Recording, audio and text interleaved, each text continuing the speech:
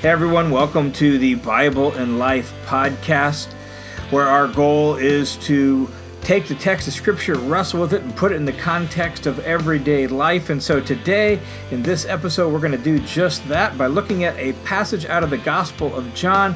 And I want to ask you a question before we jump in. Do you want to know what the secret to true, lasting, real joy is? Well, Jesus is going to tell us that in today's show.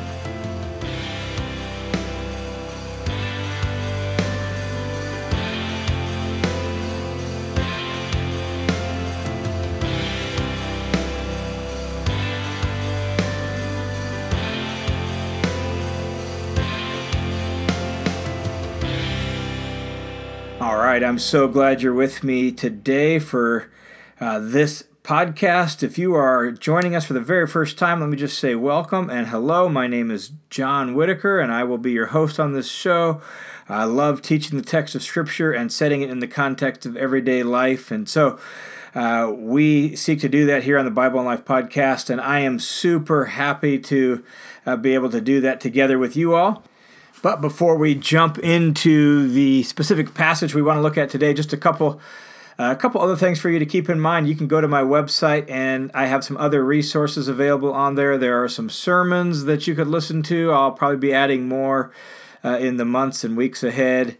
There's also some online Bible courses that you can purchase on there that will help you maybe get the big picture of Scripture, learn how to study the Bible for yourself, even introduce you to some of the core beliefs of the Bible. Some of that stuff is coming. It's not all complete yet, but you can go check out those courses on there. There's even a free course on there for how to have your own personal Bible reading and prayer time. So if you've ever struggled with, man, I want to read the Bible and pray, I just don't know how to do it and what to do, there is a free course on my website for that, so you could check that out as well.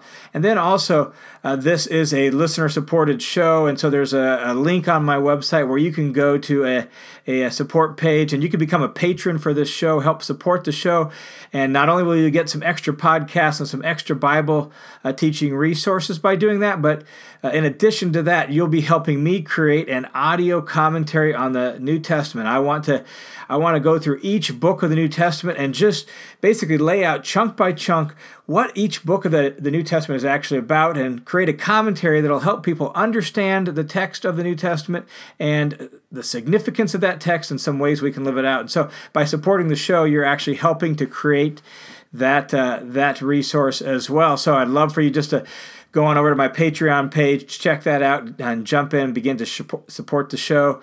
And so that's available on my website as well. The web address for that is johnwhitaker.net. Notice that .net, not .com, not .org, but .net. So go to johnwhitaker.net. Check out some of those other resources and support the show if you're able to do that. Love to have your support that way as well. All right, today we are going to look at a passage out of John chapter 15.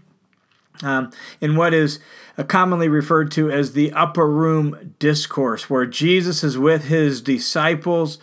It's the night before he's going to be crucified. He knows exactly what's coming. His disciples don't know exactly what's coming, but they know Jesus has been saying some pretty ominous things, and there's this dark cloud that has sort of been hanging over the last week with Jesus, and they've gathered together on this particular night in which this passage is taken from. On this particular night, it's Passover, and they've gathered together to eat the Passover feast, and Jesus has been saying all sorts of things that hint at the fact that his life is coming to an end. And so they kind of sense this dark cloud hanging over the week, the dark cloud hanging over this night. And that is the scene when we pick up in John chapter 15. And so here is Jesus in this really sort of family-type setting, gathered together with his closest friends, celebrating this really significant Jewish feast, the Feast of Passover, that really celebrates God's redemption, God's liberation of the Jews from Egypt 1,500 years prior to the life of Jesus. And Jesus has taken that very meal and really in some ways sort of applied it to himself. And it's that same night and that same context where Jesus took the bread and took the juice and gave us what we refer to as communion or the Eucharist or the Lord's Supper, and said that this bread represents his body and this cup represents his blood, and he has taken now the meaning of redemption and said he is the ultimate redeemer, and he's applied it to himself. Well, it's that night that we pick up in John chapter 15, and Jesus is with his disciples. I kind of wonder if by the time these words are spoken, Jesus and his disciples have left the upper room. They're walking through Jerusalem on their way, maybe to the Garden of Gethsemane. I'm not 100% sure on that, but it sure makes sense. And Jesus sees a possibly a grapevine, and that becomes perhaps the opportunity for this conversation.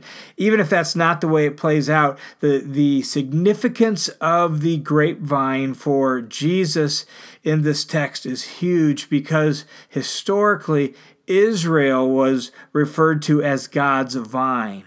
And in this text, Jesus takes that imagery, applies it to himself. He's the true vine, he says. He's like the true grapevine, and God is the vine dresser. And now his disciples that are attached to him and coming to him, they are now becoming part of that new grapevine being formed in Jesus's life as well. And so that's the imagery of this text, is this imagery of this grapevine, Jesus himself being the true trunk of that vine, and branches being added in by putting their faith in Jesus, and God the Father being the one who is the vine dresser, who prunes and takes care of the vine. And so with that context in mind, let's jump in and look at exactly what Jesus says. John chapter 15, picking up in verse 1, Jesus says this. He says, "I am the true vine, and my Father is the vine dresser." He's the one who tends to the vine, prunes the vine, and takes care of it.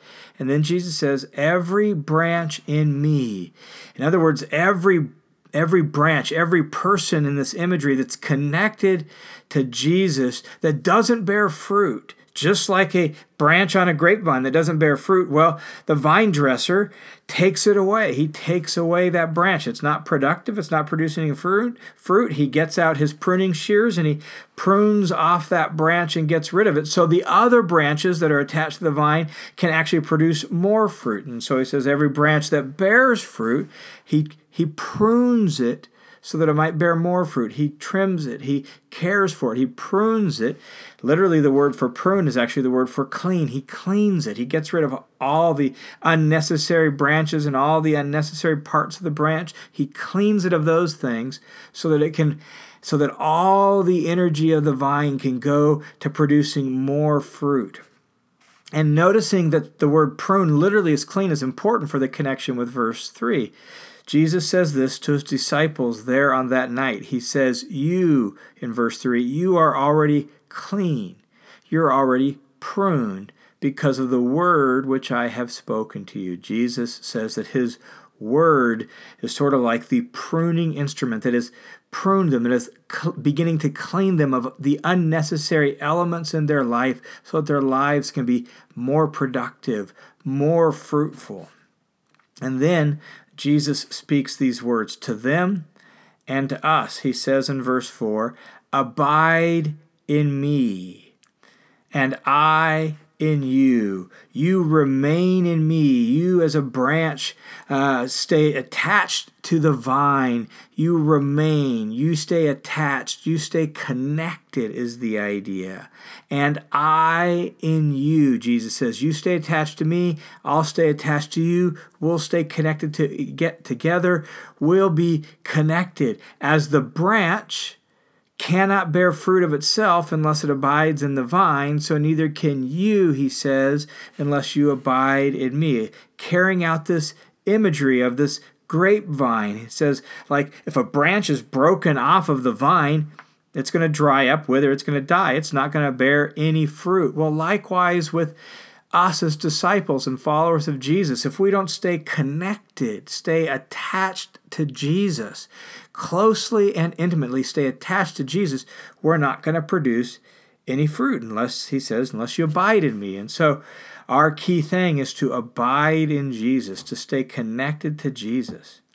Jesus goes on in verse 5 and says, I am the vine. I am that vine that you need to stay attached to like a branch. You as disciples, we as disciples, we're the branches. And so Jesus applies it to us and he says, he or she, the one who abides in me, and I in him, notice, he bears much fruit. Jesus says, if you will stay connected to me, and I stay connected to you, then fruit will happen. You will bear much fruit. Notice what he doesn't say in the passage. He doesn't say, I want you to bear fruit. He does. He wants us to bear fruit. He doesn't command us, however, to bear fruit. He instructs us, teaches us, commands us to abide in him, to remain in him, to settle down and plant our life in him, to be attached to him. That's what he commands us to do. And he says, when you do that, fruit happens. Fruit will happen because you're attached to the vine, and the vine's life, the vine's energy will produce fruit in and through you. That's just so helpful to us in our Christian life and to following Jesus, that our responsibility primarily is to abide, to remain, to stay attached, and then the fruit takes care of itself. Whenever I read this text, I can't help but think of an incident that happened when I was probably 12 or 13 years old. I grew up in Tacoma, Washington, and I was walking along a fence, and there was a gulch on the other side of the fence. And so my friend and I were walking along this fence, and we looked over into the gulch, and just maybe 10 or 15 feet down the hill was this apple tree. I don't even know how it got there. It was just there. And on this little apple tree were these huge softball-sized apples. And so my friend and I hopped over the fence. We walked down the hill, and we plucked off these apples, and they were sweet and crisp and juicy. They were just great apples on this tree. And the reason I think about that imagery when I read this text out of John 15 is because no one commanded that tree to grow those apples. It wasn't like anyone was barking out an order at that tree, grow fruit, grow fruit, grow apples. The tree just grew apples because it was actually in healthy, vibrant soil. And so it was rooted in the soil, and it just produced fruit. And Jesus' point is the same. You abide in me, he says, and my life, my nutrients, my energy, my power will pour into you, and you will bear much fruit. That's what he says. He bears much fruit because he remains in him. And then Jesus adds this, for apart from me, you can do nothing. That if we are broken off from Jesus, disconnected from Jesus, we have no ability to produce fruit. We don't have any ability on our own to live the kind of life and do the kinds of things that God has called us to do and created us to do. We don't have the ability to even to live the kind of human life that God designed us to live apart from Jesus, that Jesus is the source of life and he is the source of fruit. And so our job is to abide in him, to remain attached to him.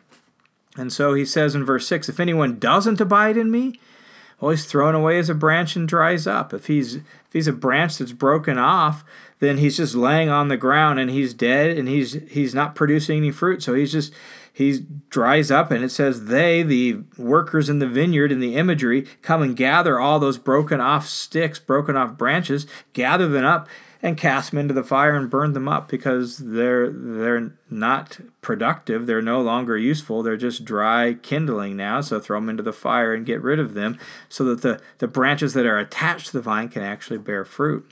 Jesus says, if you abide in me and my words abide in you, ask whatever you want and it'll be done for you. In other words, if your life is rooted in Jesus and our life is rooted in Jesus, then our thinking and our willing is aligned with Jesus. And so now our asking is aligned with Jesus' will. And so ask what you want and it'll be done for you.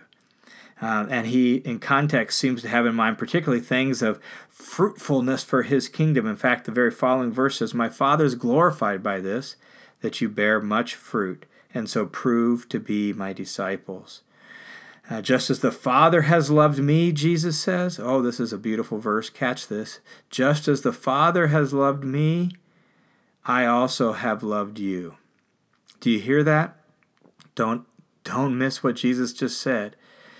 as the Father loves Jesus with the same kind of love, with the same quality of love that God loves Jesus, well, Jesus loves you and I that exact same sort of way. And so he says, abide in my love, remain in my love, stay connected there, live, dwell, put down roots, camp out in God's love for you in Jesus' love for you, that it's like God's love for him. Abide in his love. And then he says, if you keep my commandments, you will do that. That Jesus' commandments are an expression of his love for us, that they demonstrate that he wants something for us. He wants good for us, and his commandments are wise, good commandments for us. So if we learn to keep his instructions, that's the way we stay rooted in his love. That's the way we abide in him, is by obeying him and listening to him and keeping his commandments. And that's why for this second episode of this show, I wanted to use this verse. We're Bible in life. And what Jesus is saying is, if you listen to me and you listen to my words and you take them to heart and you obey my commandments, you keep them, then you will remain in my love. You will dwell in the sphere where my love is ever present and rich and real. And you will remain in me and abide in me. And then my life will flow into you and you will bear much fruit. And so be rooted in Jesus' words. Keep his commandments. Just, he says, as I have kept my Father's commandments and abide in his love. You can do the same thing by keeping Jesus' commandments, and you will abide in him, and you will abide in his love, and you will remain. And then catch the way Jesus ends this text. These things, he says, verse 11, these things, I've told you this about remaining in me, keeping my commandments, abiding in my love.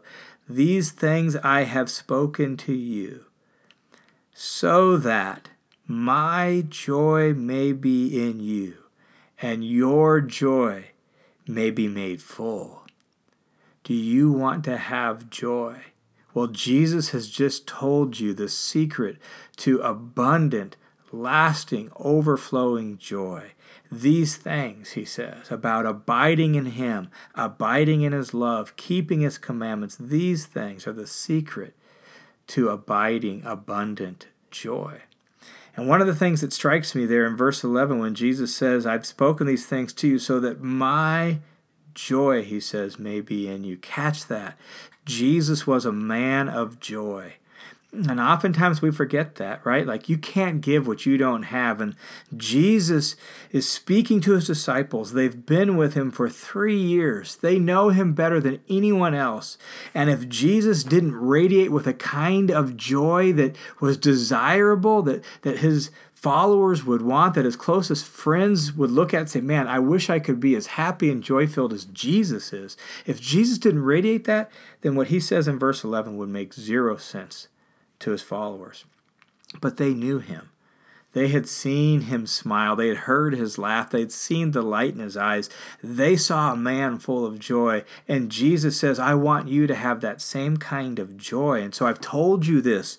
I've told you these things so that you might have my very kind of joy. And that your joy, therefore, would be made full, would be abundant and overflowing. And so the secret to lasting, abundant joy is abiding in Jesus. And so as we look at this text and reflect on this text, and we hear what Jesus is saying, well, what are some ways then we could abide in Jesus? What does it mean to abide in him? And centrally, here in this passage, what Jesus says is, if you keep my commandments, you will abide in my love. Very similar to what Jesus said earlier in the Gospel of John, John chapter 8, where he talks about if you abide in my word, if you remain in my word, you keep my word. And so one of the most important things we can do to abide in Jesus is to absorb, soak ourselves in his word, to listen to Jesus' teaching, to take it to heart, to hear what he has to say, to pray it into our soul, to read Matthew, read Mark, read John, read the Gospels of Jesus, read Luke, and let Jesus become our teacher.